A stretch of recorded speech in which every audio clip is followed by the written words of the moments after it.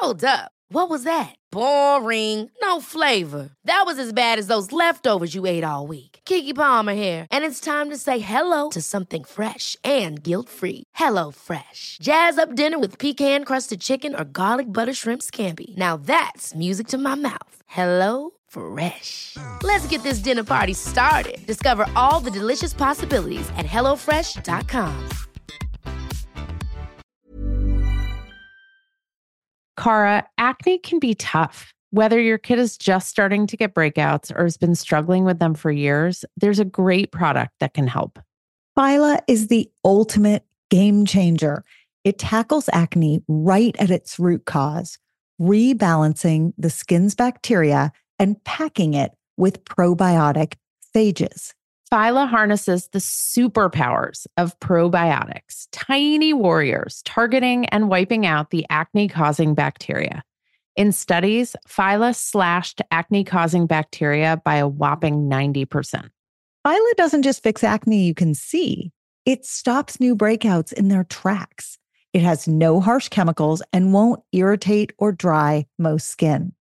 Phyla's 3-step system is like a dermatologist-approved magic potion.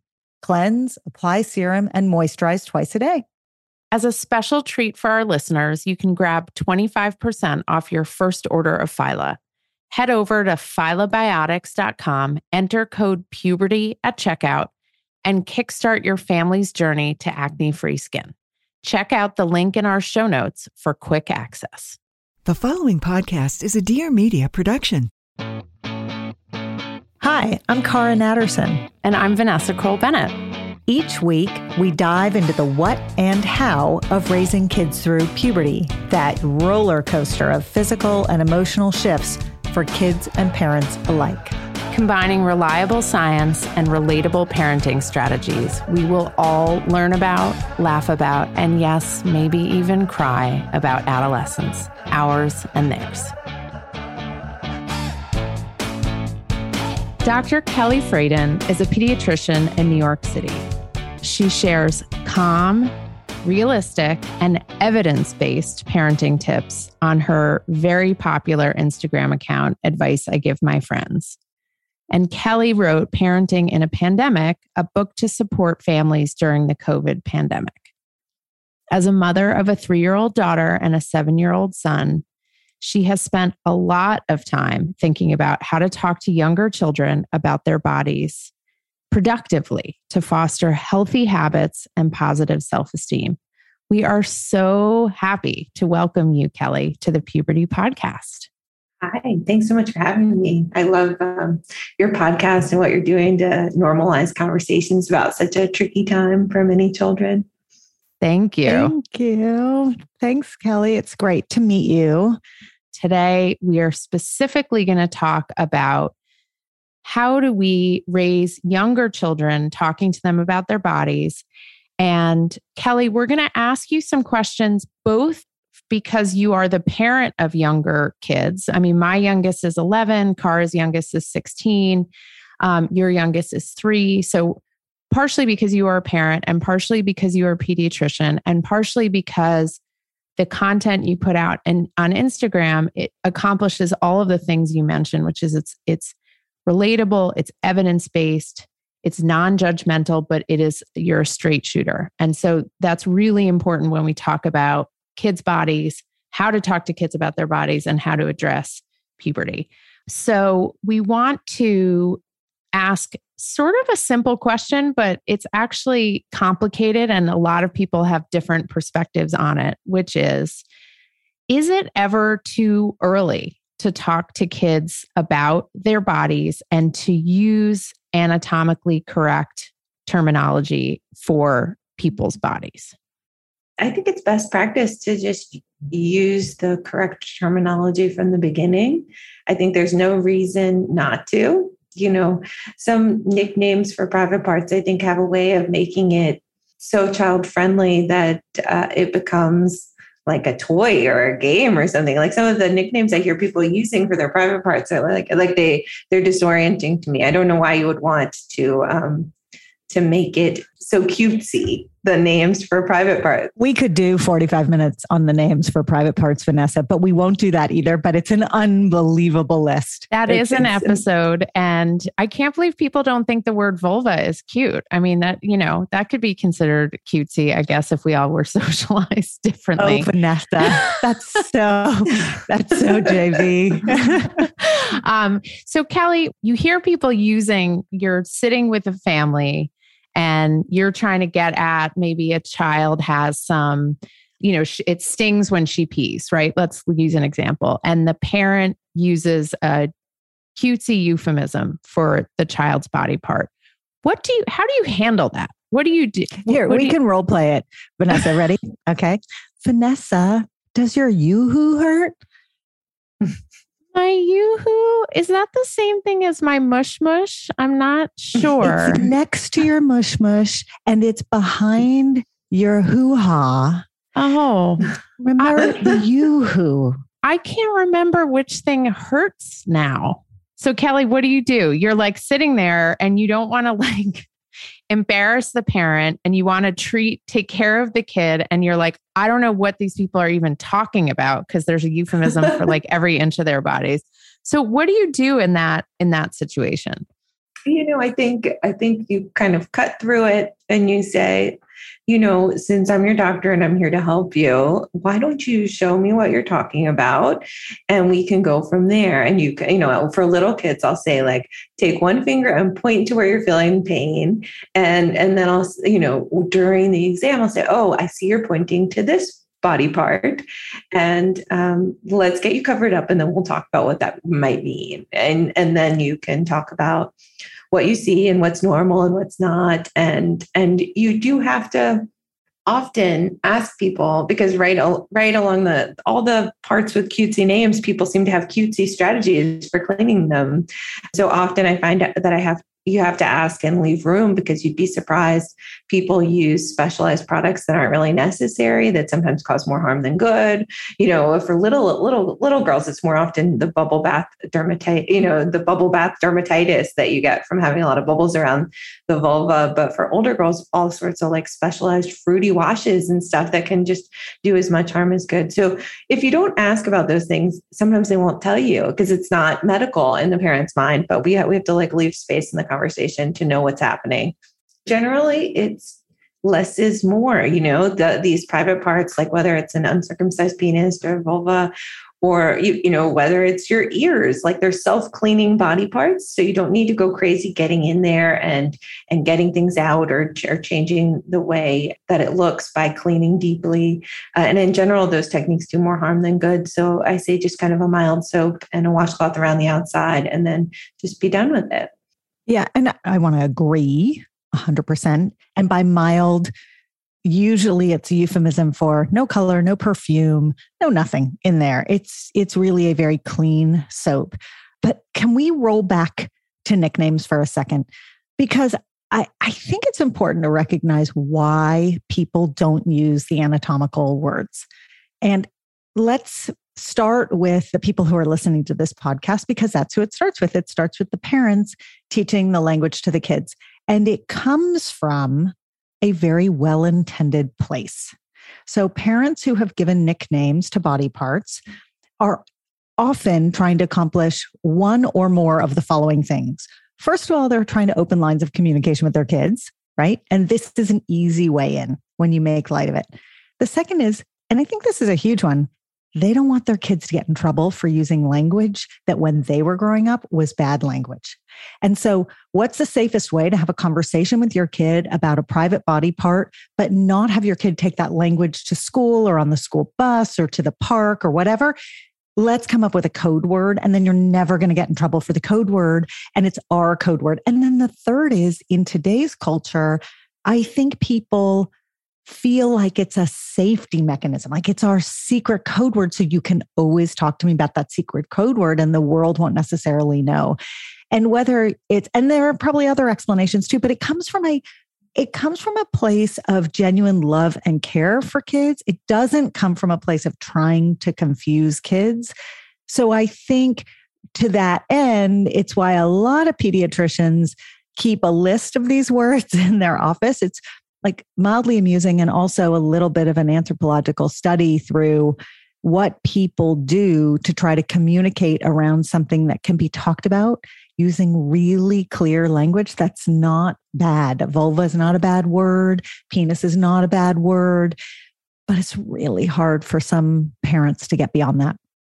And I think it also reflects that many families have multiple generations involved. So sometimes maybe it's led by the grandparent or the caregiver who is a little bit older than the parents, who kind of brings that language into the child's vocabulary. So it's not always even intentional on the part of the parents. But once the kids learn the words, it does tend to stick. Kelly, do you model for parents, like when you're in those situations, do you use the anatomically correct? Because when we run our puberty workshops, I often find a lot of adults actually don't know all the anatomical vocabulary. And it's not, as Cara says, it's not their intention to do harm or to, give misinformation, but often they weren't taught and they don't themselves know. And they're often really grateful when someone is super clear about what it is. So is that something that you found successful in your own work?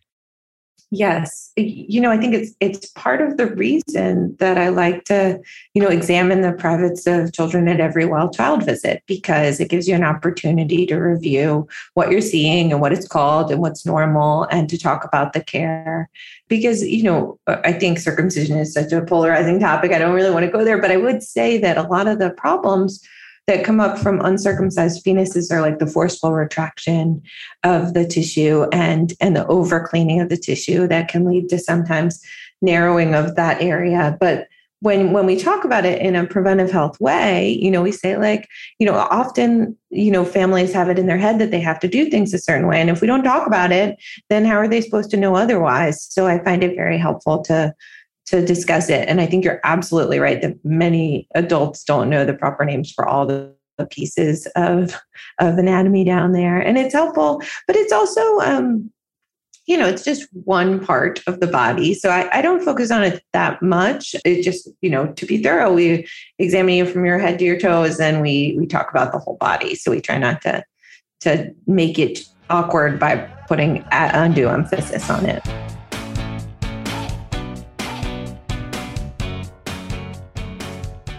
Hey, it's Cara. We all know puberty isn't always easy. One of the trickiest pieces of the puberty puzzle is boobs. When will I get them? Why are they so tender? And why does every bra out there seem to pull, push, pad, itch, scratch, or be so flimsy it doesn't do a thing? That's where Oomla comes in. It's a company that makes puberty comfortable, a company I founded with my friend Julie.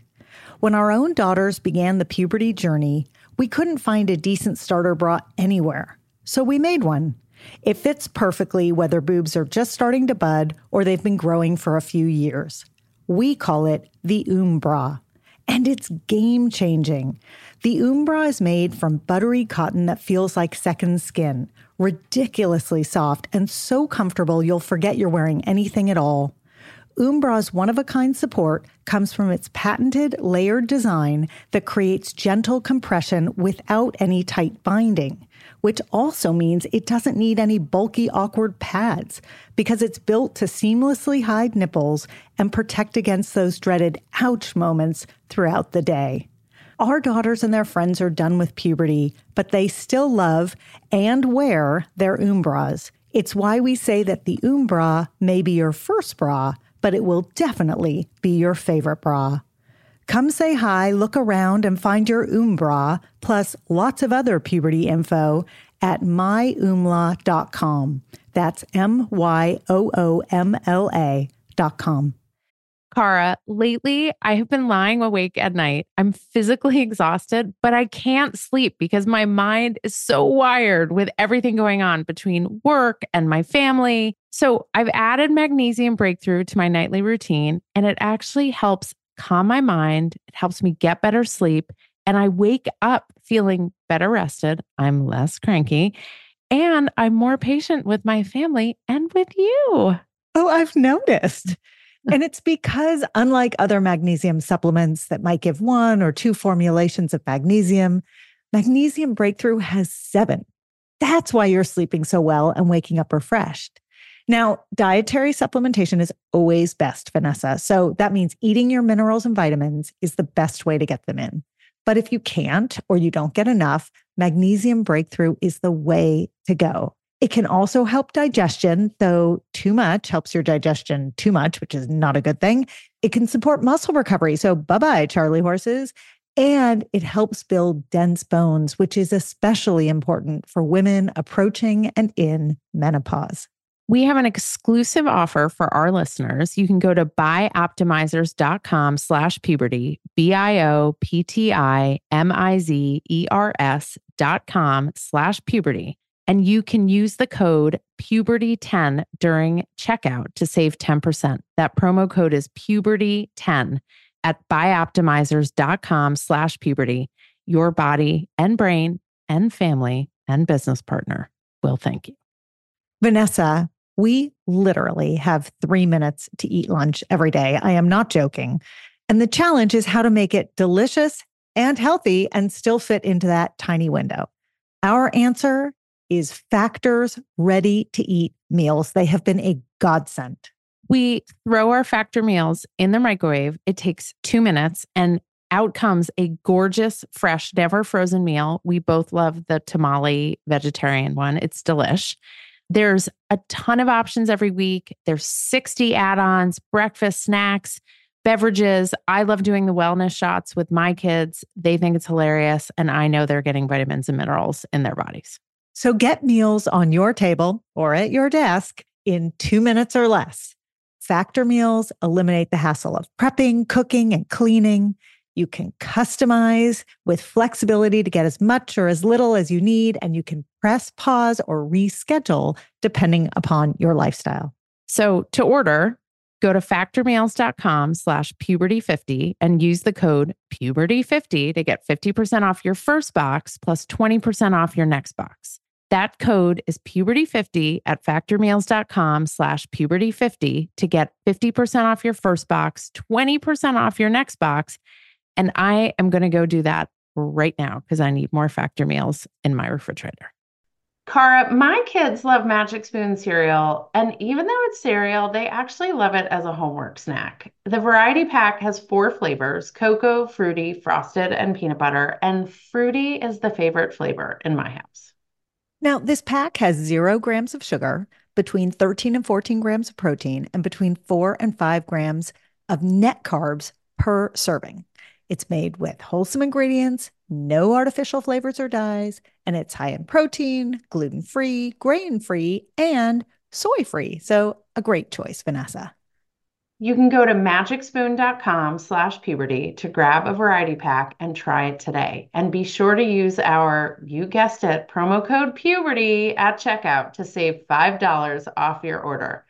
And Magic Spoon is so confident you're going to love their product. It's backed with a 100% happiness guarantee. So if you don't like it for any reason, they will refund your money. No questions asked. They do not want you to send their cereal back to them. Try a bowl of Magic Spoon cereal today at magicspoon.com/puberty and use the code puberty to save $5. Okay, I get this question all the time. I'm very excited to pass it to you. What's off limits in terms of the conversation? What is too much to be talking about? With regards to people's bodies? Bodies, or first body parts, and then what people do with those body parts. So let's break it into those 2 sections. And I think also like at what age, right? So if you're examining a 5-year-old versus a 10-year-old versus a 15-year-old, do you have certain thresholds about what you will and won't discuss depending on the, the age and development of the kid?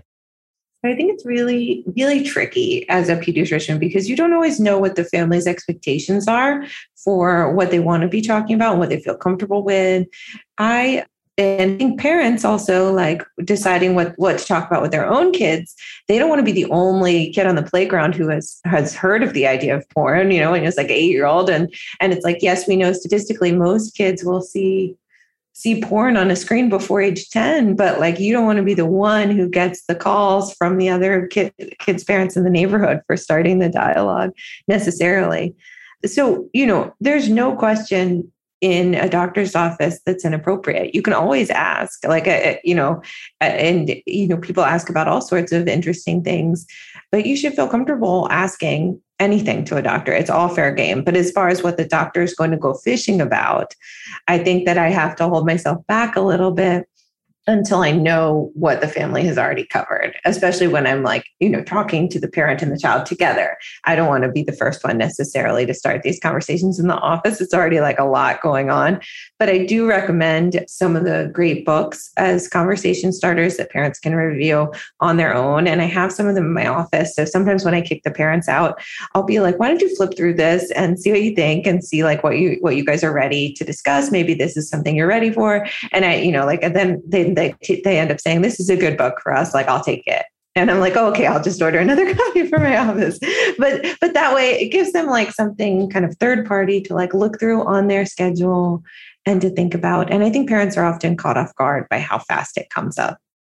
And what about for parents in their own home with their kids? I think they're so hungry for advice about what do I broach when and how, and with a giant asterisk, depending upon how many kids you have, the birth order, the circumstances, all those other variables.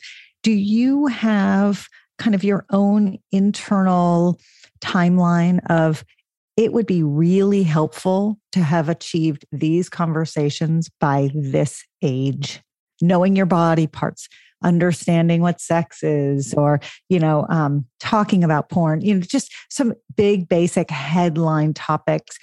Can you give some guidance to the parents and the adults who are involved in raising tweens and teens, and tweens in particular, right? Kids heading into the end of grade school and into middle school. What should they have covered by when?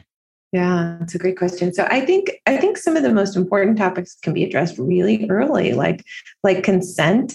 I think a great time to start that is with your 2-year-old, about when they don't want to be hugged, or when they don't hitting isn't nice because you need to treat other people's bodies with respect. And I think often by the time kids are 5, you need to start talking about what's private and what's not.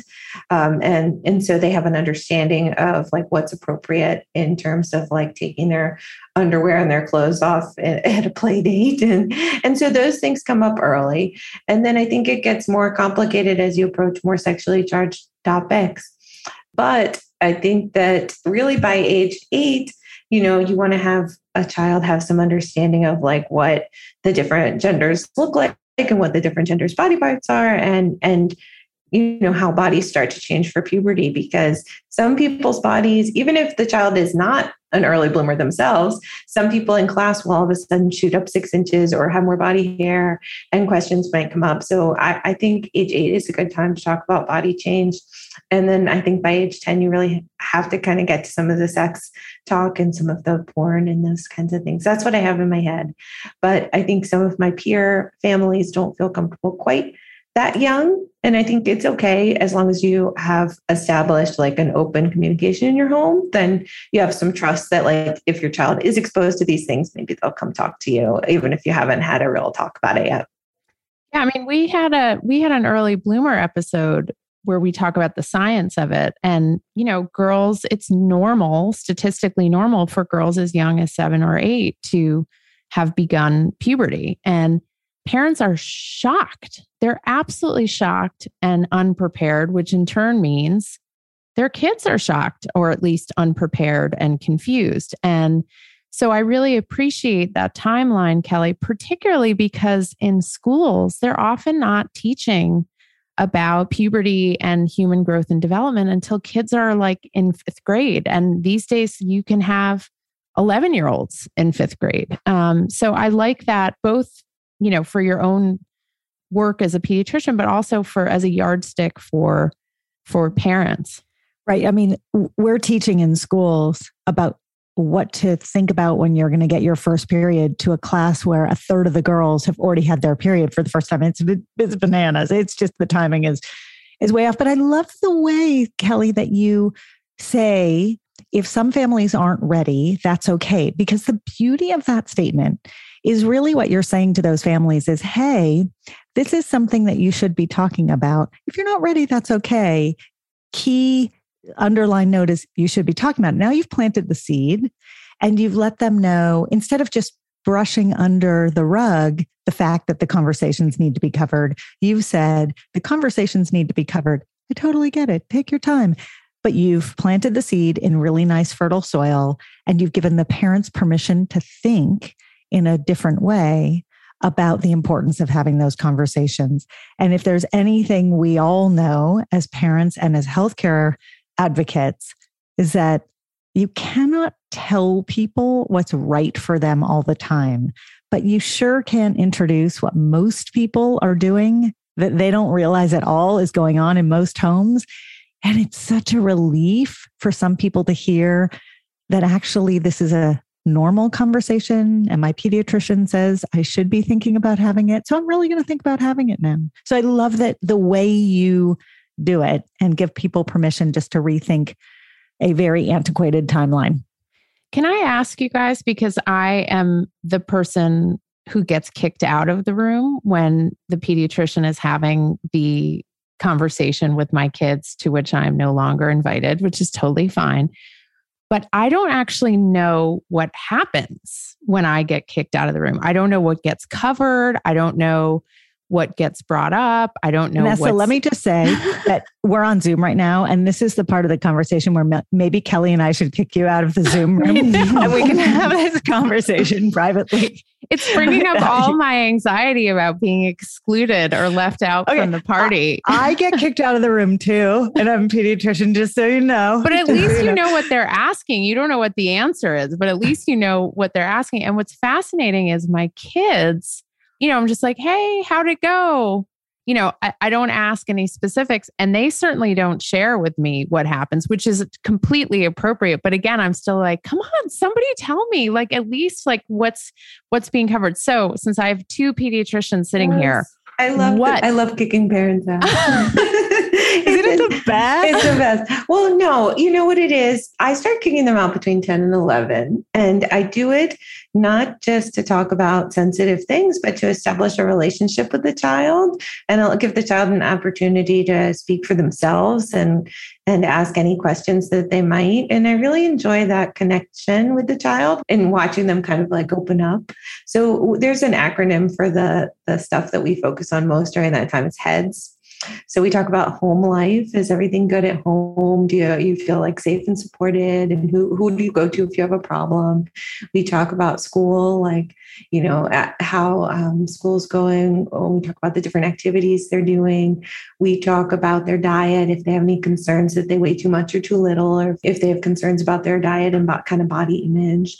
Then we talk about the more charged topics like sexuality, whether you might be interested in girls or boys, and whether you've started becoming active in those ways. And we talk about depression and suicidality, because you never know unless you ask, like, if people aren't or are having thoughts about, that life's not worth living. And I think it's important, especially for parents who might be listening, like, I don't know that I want my kid having all these conversations, to know that pediatricians are doing it in a developmentally appropriate way. So, some 10 and 11-year-olds I know, we don't get anywhere near into all of that stuff, but we start doing exactly what I mentioned before in terms of like leaving the door open, that like there's space there for, sometimes it surprises you. Sometimes I can guess which kids are more sexually open or sexually interested. And sometimes I don't know. And sometimes the information that I gain by just having an open conversation surprises me. But especially at the younger ages, it's more about that relationship and that open, safe space. I'm going to jump on to what you said in the very beginning, which is this piece about developing your own relationship with the child as the patient. So, as kids get older, bigger kids, bigger problems, right? We all know and live that phrase. We want our children to be able to go to a very small handful of trusted adults if they can't come to us, or in addition to coming to us. And one of the people that gets listed on that list of trusted adults is always the pediatrician. Now, how in the world is the pediatrician going to become a trusted adult when every single conversation you've ever had with that person has your parent in the room, and your parent may be the translator of the conversation and may not be an accurate translator of that conversation? They mean well, but they may not be getting it right. So In order for kids to put their pediatrician on the trusted adult list, we as parents need to trust the adult that is their pediatrician. And we do need to encourage those individual conversations. My timing is exactly the same as yours, Kelly.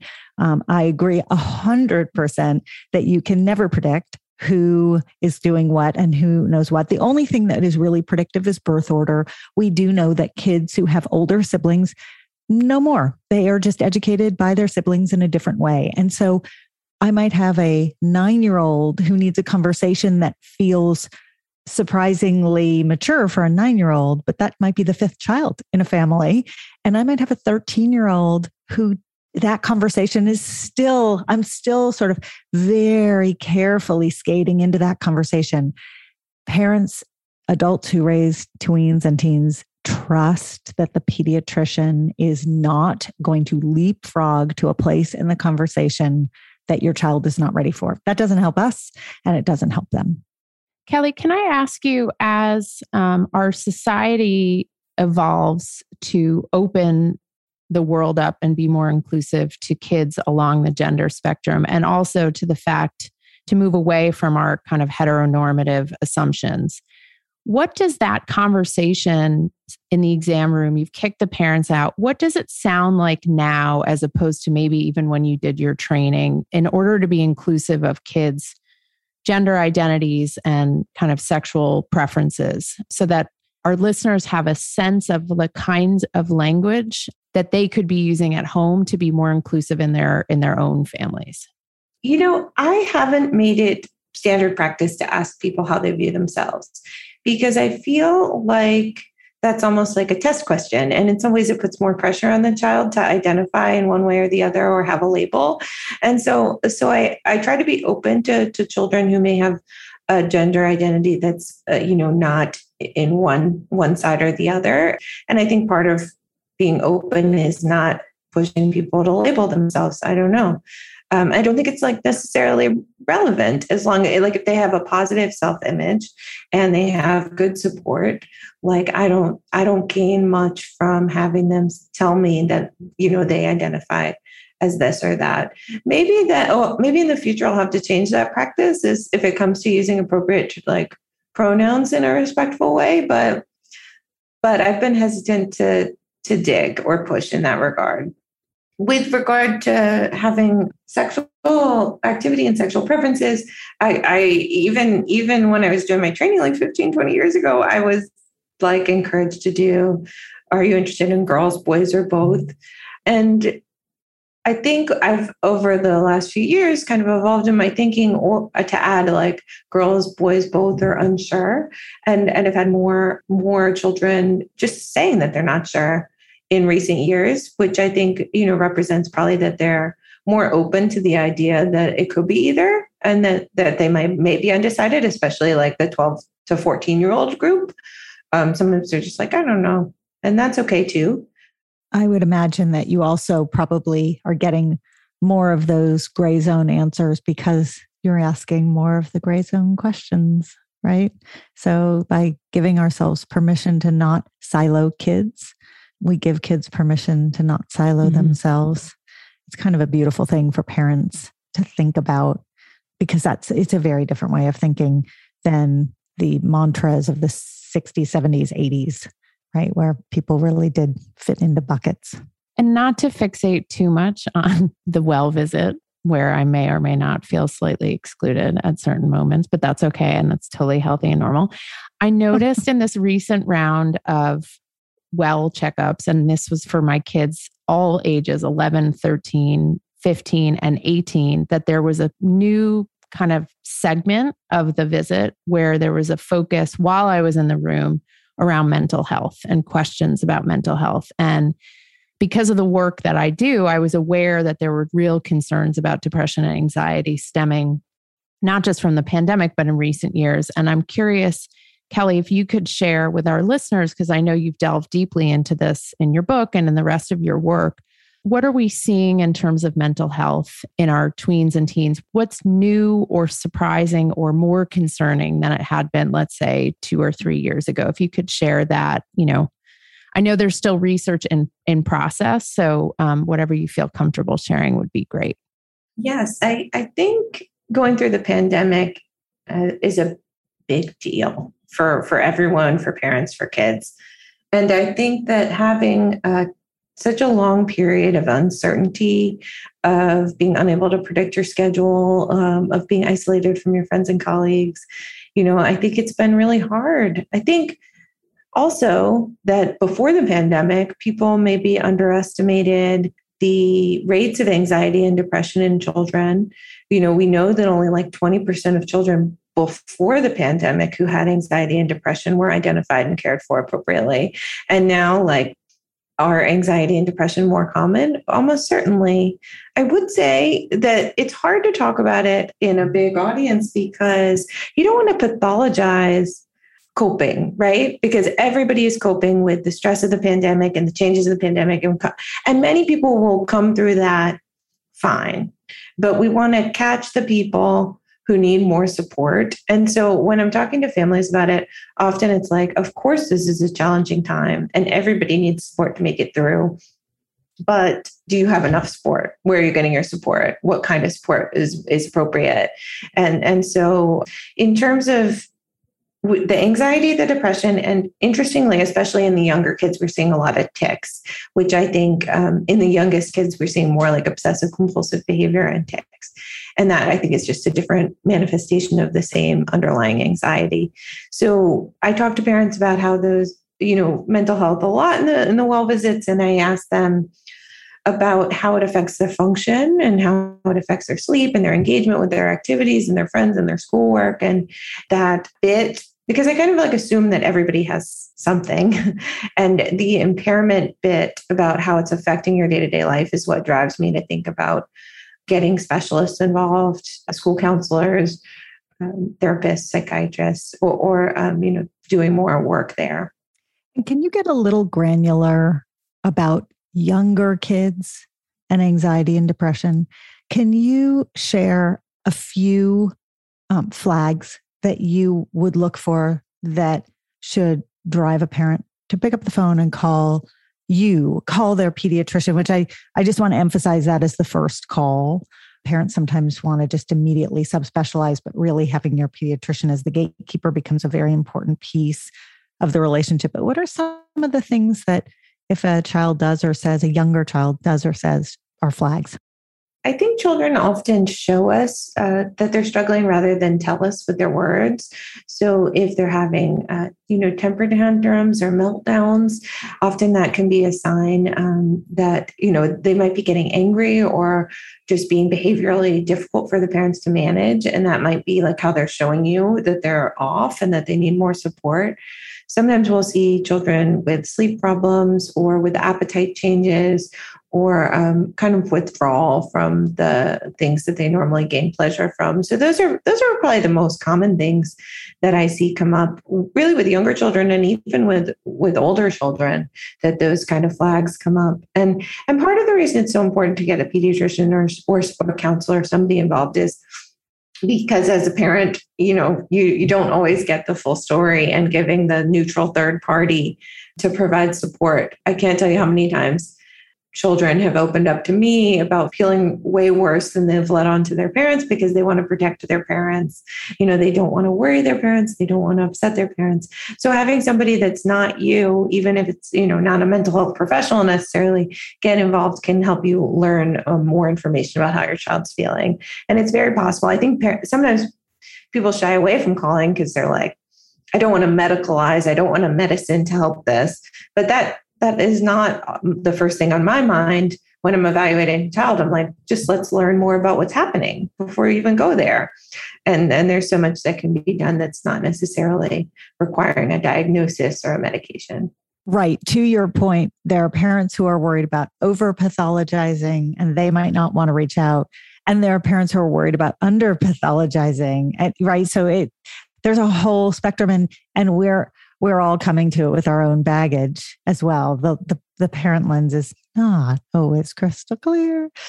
Kelly, can I just ask, when you have a parent who comes to you and is seeing this behavior, which is as a parent or a caregiver is scary, is frustrating, is challenging, is upsetting.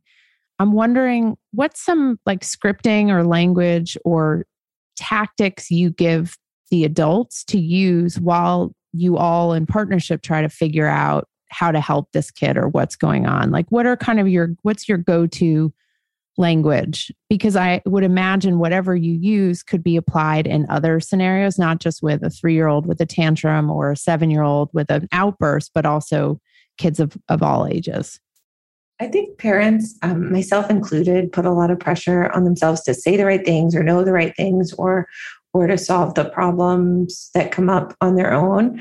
And sometimes I think it's helpful as a kind of outsider to the family to remind the parents that it's not always them. I think parents of multiple children see this just in their own families, that some children will have a tendency to require more support around their behavior, or they might have more meltdowns, or they might be more sensitive, or they might be more rigid. And it's not always a reflection on your parenting. It's not always something you could do differently. So I try to normalize it because I feel like parents have a lot of guilt when their child is struggling, and it's not accurate. There's your child's independent genes and environment outside of your control, and there's biochemistry at work, and there's hormones, and it's not always because of the home life you've created or the dynamic in your family. And sometimes like saying the right thing or watching the right Instagram video with some specialist is not going to like solve your problem like that. So it helps parents, I think, to know that they didn't do anything wrong if they get to the level where they need more support. I think it's really important that parents know that. So let's pull it out of the office and take it into the home. And I think we can ask this question about mental health. We can ask the exact same question about body changes. Should conversations look and feel different at home than they do in your office? And how might they? And how can parents sort of practice those conversations, get better at those conversations? I think the biggest challenge for parents in these conversations is that you often aren't in control as much as you would like. I think parents think about having talks about body image and puberty and sex in these like structured ways of like, we're going to sit down for an hour and then we'll be done. And that's just not how I don't think it goes in practice. I think mostly it will be like when your son is, walking by the bathroom with his little sister, and he talks about how like, oh, his penis got hard for the first time. And he's like, it's like, it comes out of nowhere and you might not know what to say in the moment. And I think these conversations end up being 100 tiny conversations rather than one big conversation. And we call that grabbing the teachable moment. Yes. Right. I mean, it really, and I think people will be very relieved to know that type of thing happens in your home too, where there are these teachable moments. Yes. I think a friend of my family, the 11-year-old was, in the back seat on the way home from school with the grandma, and he had to talk about sex in his class that day. And so he asked the grandma in front of his like 4 and 6-year-old brothers, like, "Oh, so how's your sex life with Papa?" Like, and the grandma was just like, it's lovely. Like, we have a really like wonderful marriage. And she was kind of like, for grandma. That's amazing. Kelly, the way we end our podcast is that we each share a pearl, a tip. There are all these puberty-ish sounding words that we're trying to get away from. A practical takeaway. Maybe it's a takeaway from our conversation. Maybe it's something that pops into your head at the end that you say, I wish we had gone here. And each of us pulls one so that for parents who just want a bullet pointed refresher list of what we think is the most valuable piece from today's conversation, here you go. So you could start if you want, or you could pass to us to start if you want, and we're happy to do it either way. Why don't you go ahead? Show me how it's done. Vanessa, go.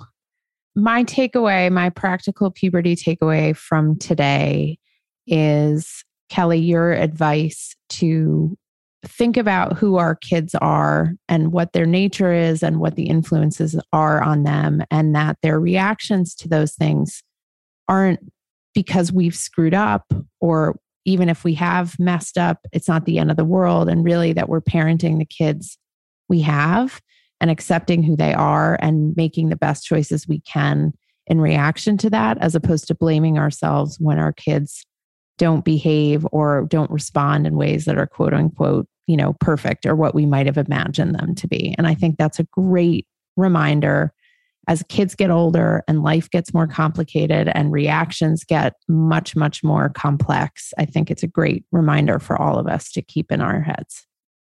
Mine is just shining a bright light on a comment you made about parents who don't want to either bother their doctor or over-pathologize their kids as reasons why they don't reach out. And parents and people who take care of these tweens and teens, you heard from someone who takes care of kids in the office every day that it's not a bother and they're not over-pathologizing. And so I hope people hear what you and frankly, every one of your colleagues, is my guess, and me too, have to say, which is reach out to us, use us, ask us. Google does not need to replace us, nor does it really do a particularly good job. And so don't be an apologist for asking a question of your pediatrician. I guess the only other takeaway, we talked about this a little bit, would be that information from you as the parent, even if it's, a little clumsy or awkward or piecemeal, is going to be better information than what your kids will get elsewhere. So I think that even if the 100 little conversations are difficult, to have confidence in the fact that by learning together with your child how to navigate them, you're doing your child a lot of good and being an important resource for them. So 100 tiny little conversations, and hopefully that helps take the pressure off all of us as we embark on this. Kelly, thank you so much for coming on. We loved having you. Thank you for sharing your wisdom, not just today, but out in the world with your Instagram account and your books. And we're lucky to have your wisdom and your generosity. Thank you so much. Thanks so much for having me. It was fun chatting with you guys. Thanks so much for listening. You can follow us anywhere you get your podcasts, or check out our Instagram @thepubertypodcast. If you have questions or stories to share, email us at thepubertypodcast@gmail.com. And for more puberty info, check out myumla.com or dynamogirl.com. Bye.